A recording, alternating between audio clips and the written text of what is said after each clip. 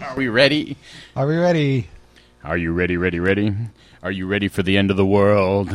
Possibly. Listen to Your Community Spirit, the show about caring, sharing, and preparing for the changes needed in the world as we know it. Let's bring back the circle again.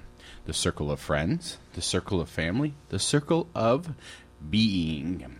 Wake up!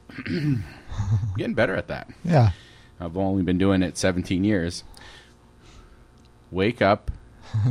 Now I forgot. Okay, That'd be healthy. Good. It's like, well, I can do that when I don't have my lungs all clogged up. Yeah. So, this is Orda Energy Mon. And this is Tree Song. And we are local envirosocial talk. And every once in a while we do other things that are not in that category, but that pretty much covers everything. We are part of our environment. We are part of the social, whatever it's called. Yeah. The social media network. And every once in a while we actually talk about news, right when it happens. Yeah. Late breaking news. Yeah, because we have a really high budget, so we're able to Yeah, we have a team of investigative reporters out there. Called the internet. Yeah. Just yeah, we outsource all that. There's a lot of wonderful environmental investigative reporters that we just go to their website and it's all there. Makes it easier. All right, but this isn't quite so easy. This is quite a difficult reality we're facing here. The end of the world as we know it. Now I feel fine. Beyond record hot, February was astronomical and strange. And Why those say astronomical? That's like out of this world. Out of this world, yeah. Shouldn't it be like, I don't know how you say something about a fire? Yeah. It should be inner because it's hotter inside the Earth than it is out. Yeah. Astronomical is like out in space. That's cold. Yeah. I think they said astronomical because it's out of what they consider the norm, but this is the new normal. So Earth got so hot last month that federal scientists struggled to find words describing temperatures as astronomical, staggering, and strange. Strange is a strange word. Yeah. Now they usually try to be very clinical in their descriptions, to be impartial observers, but these results were so shocking that they got into some poetic language there. They warned that the climate may have... You said scientists were poetic? Yeah, they're getting there. I mean, it's sort of, I don't know, they see these results and it blows their minds and they slip into poetry. They warned... You're saying poets are mind-blowing? Yeah, poets are a little special. I say that as a poet. They warned that the climate may have moved into a new and hotter neighborhood. This was not just another of the drumbeat of 10 straight broken monthly global heat records, triggered by a super El Nino and man-made global warming. February 2016 obliterated old marks by such a margin that it was the most above-normal month since meteorologists started keeping track in 1880. But if we keep saying, this is the most above normal, and it keeps happening over and over again, do we listen anymore? Yeah. I actually zoned out when you're saying, this is like the hottest time on record. I was like, okay. But that was last month was that. Yeah. Must be a day ending in Y. It's the hottest month on record. And, I mean, do people actually listen when we give them catastrophic news, right? Hey, that's another word. Out of this world. Out of this world. So it was 1.21 degrees Celsius above average, beating the old record for February set in 2015. So 2015 was the last time we had the hottest month in February, and it just keeps getting hotter and hotter. And I mean, the thing is what really blows my mind is we're talking 2 degrees, Fahrenheit above normal worldwide. Yeah. Which means you're hitting like 10 to 12 degrees above normal on the poles. Yeah. And that's where we have all that, frozen stuff. Yeah. And so if it's 12 degrees above normal, and that's above freezing, in the winter, on our poles, we got a little problem. Yeah. Maybe a little problem. We got issues, yeah. And that's where some of those feedback loops set in, because then it gets really hot at the poles, and the ice melts, and there's less light reflected back into space, so the, heating accelerates. It's a feedback loop. But it's not like it's going to affect humans. I mean, only 80% of humans live right along the coasts. Yeah. So it's not a big deal. As long as you live in a houseboat, you may not be affected. I think houseboat wouldn't be big enough. Yeah. Just like, if you live in a houseboat and you move away when the storm comes. So the last 3 months have been the most above normal months on record, said NOAA climate scientist. And that's not just, North American Oceanic Atmospheric Administration? Yeah. NASA, do I have to explain what that one is? Yeah. Uses different statistical techniques, as well as the University of Alabama Huntsville team and the private remote sensing system team. And they all use different methods and different information that they collect, and they all came to the same conclusion. Yeah. We are getting hotter in here. Getting hot in here. And it helps. I wish we could beam the image over, too, because there's an image that goes along with this. It's a dramatic difference. It shows 2013, 2014, 2015, and then 2016, January and February are just way above that. It's like, 2015, January and February were a little bit, they were record-setting above average. But now this blew away the old record. Hey, we're just record-setting people. Yeah. That's what we do. We set records. We figure out ways to be all extreme, and extreme weather's our new thing. Yeah. We're number one. It's like number one at disrupting the climate. Screwing things up. Yeah. So this does affect us. Native American tribe gets federal funds to flee rising seas. The sacred land in coastal Louisiana that a small community of Native Americans has called home for more than a century has been all but swallowed up by the rising sea, leaving residents with little dry land and a fear that they will lose their heritage. Now a $48 million federal grant will allow the band of Biloxi, Chitimacha, Choctaw. The only word I knew how to say I was stumbling on. Just like yeah. The Choctaw Indians of Isle de Juan Charles to move away from their vanishing home. The funding for the relocation will make the tribe one of the first, and so far the largest populations in the United States to be resettled because of climate change. I dispute that. I knew there was a big tribe in Alaska. Yeah. But I guess maybe they're talking about the continental United States, because, Alaska is not completely part of the U.S. It's just like... Yeah. So, but the money from the U.S. Department of Housing and Urban Development, HUD, is part of a program designed to make communities more disaster resistant. For the Biloxi, Chitimacha, Choctaw Indians, that means moving their whole community north to higher ground when a suitable site is identified in the next several years. The slice of land that supported the Biloxi, Chitimacha, Choctaw Indians through trapping, fishing, and agriculture for 170 years is rapidly being swallowed by the Gulf of Mexico. Since the 1950s, the tribe has lost 98% of its land to rising sea levels, coastal erosion, and flooding. And the island, it's about 50 miles south of New Orleans, once covered 15,000 acres. But the land has eroded to a teeny strip measuring a quarter mile wide by half a mile wide, according to the report by the Northern Arizona University. Yeah. So that's pretty intense. That's people still to this day seem to think of global warming as this thing that's going to happen, like that it's something from the future. But really, for them, it's something. The future is now. Yeah. Well, that's like our promo on our show. It's the end of the world as we know it. Yeah. And the thing is as we know it changes, because we're kind of used to the world ending. Just like It's like, oh, okay, it's the hottest day on record again. Yeah, the world's constantly ending and beginning anew. But this it mentioned since the 1950s here, so while. But part of that is erosion. Yeah, part of it's erosion, but part of it is the rising seas as well, and so they have been aware of the difficulties facing coastal people since the 1950s because it's been affecting them. We're really catching up to that knowledge. All right, so in other news, Peabody says it may need to file bankruptcy amid coal rout. Peabody Energy Corp., the largest U.S. coal miner... Probably the longest. Yeah, the longest mines. They said it may not be financially strong enough to remain in business in its current form, and that the company may seek bankruptcy protection. This is pretty big news. I mean, they are as it says, they're the largest U.S. coal miner, so this is an indicator of the whole coal industry.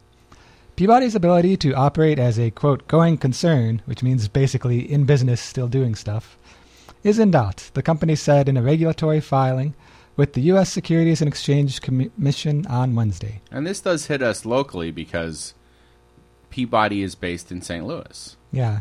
The St. Louis-based company, which has been ravished by the coal market's worst downturn in decades, is seeking ways to ease its debt burden as rivals include Alpha Natural Resources and Arch Coal filed for bankruptcy.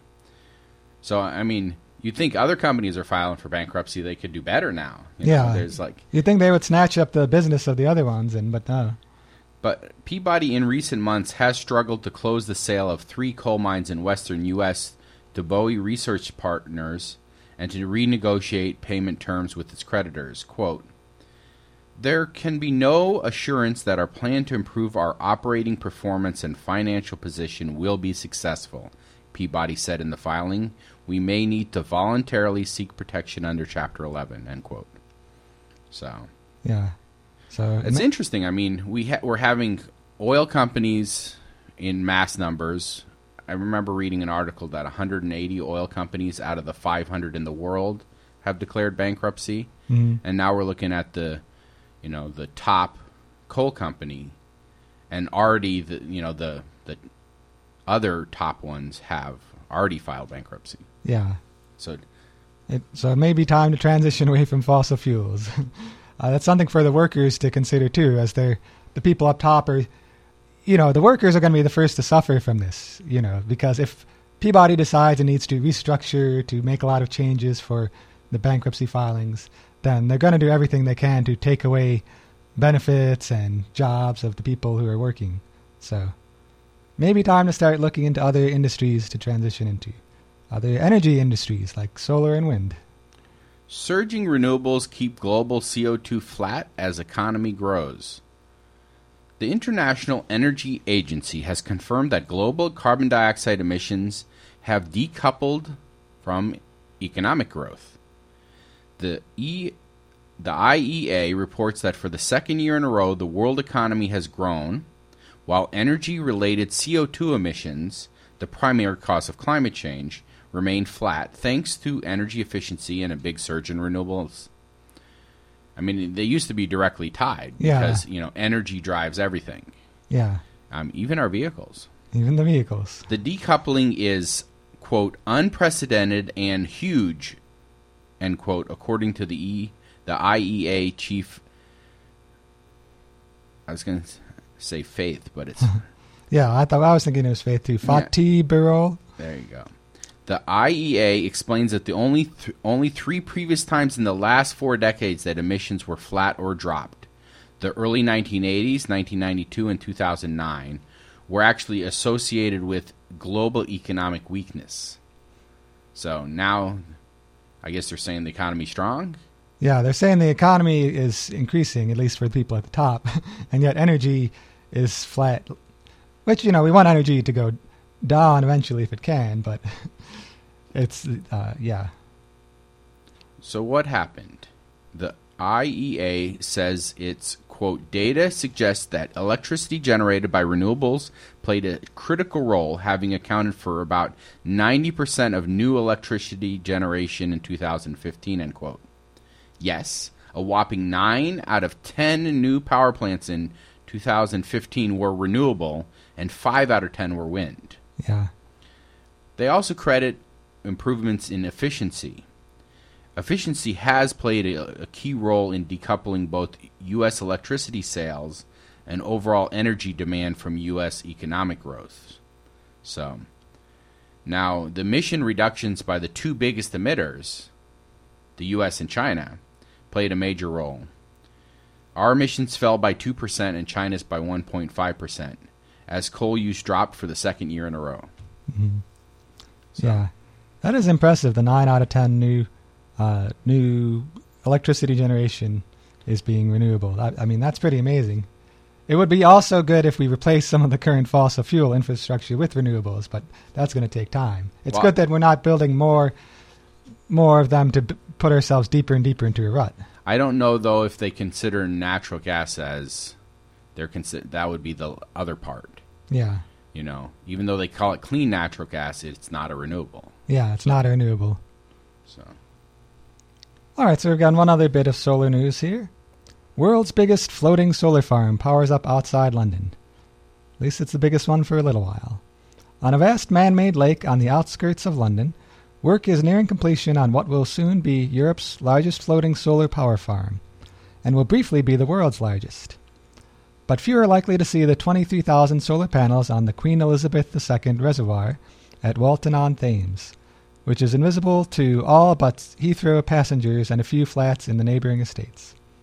Quote, "This will be the biggest floating solar farm in the world for a time. Others are under construction," said Angus Berry, energy manager for Thames Water, which owns the site. "We're leading the way, but we hope that others will follow in the UK and abroad." 5 years in planning and due to be finished in early March, so it may be finished as we speak. The £6 million project will generate enough electricity to power the utility's local water treatment plant for decades.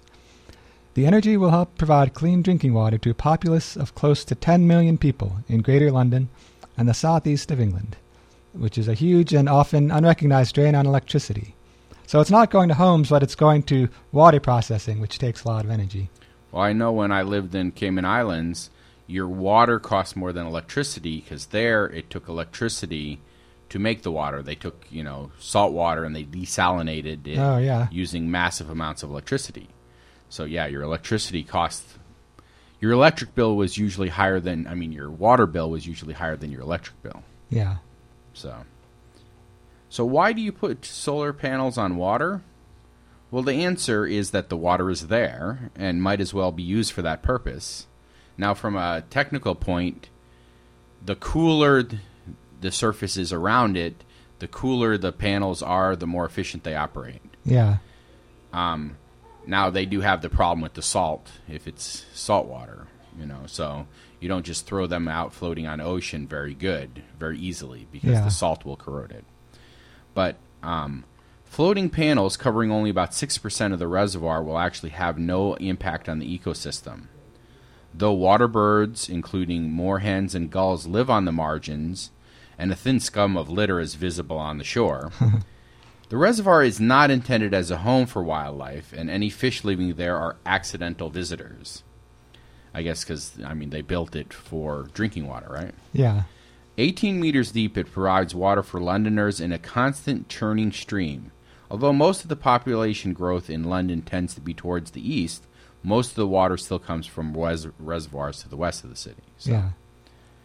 People don't realize all the intricacies of, what's happening. Yeah, they just sit back at home, they turn on their tap, they turn on their light. They don't even know. Our reservoir is Cedar Lake here for the city, which is why there's kind of this outcry against this chicken farm, chicken, what is it? Concentrated chicken factory farm thing, because it's right next. It's within a quarter mile of the lake, which provides our drinking water. So people are like, wait a second.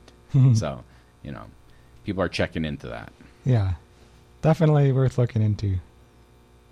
And I wonder too. We've got a smaller reservoir than I'm sure the one that serves London, but maybe we could put a little floating solar installation on our reservoir too. That's possible. Yeah. But part of it is how close is it to power lines? Yeah. Because that's always the issue. I think here we tend to have plenty of open space. I don't think they have that as an option in London. Yeah. So they're looking for any open space. And then here we have a lot of buildings that are flat roofed. And so you can put solar on those pretty easy. Yeah. We've got a lot more options for that here. We were speaking about chickens, and tomorrow's Poultry Day. Poultry Day. It's like not pulling a tree. It's poultry. Today is Supreme Sacrifice Day. I wonder what that means. It's also National Agriculture Day. Gotta remember where your food comes from. Farmers grow that food. Sunday is International Earth Day. It's also Extraterrestrial Abductions Day. So they take samples of Earth on Earth, International Earth Day. It's just like, oh man. Credit card reduction day is coming up. That's right before, so you get be real responsible that day, and the next day is National Goof Off Day. Yeah. So, yep. Oh, and Near Miss Day is coming up. Wasn't that the day when the meteor just barely missed planet Earth? I don't know. I missed it. Yeah. So, all right. Let's get into some happenings.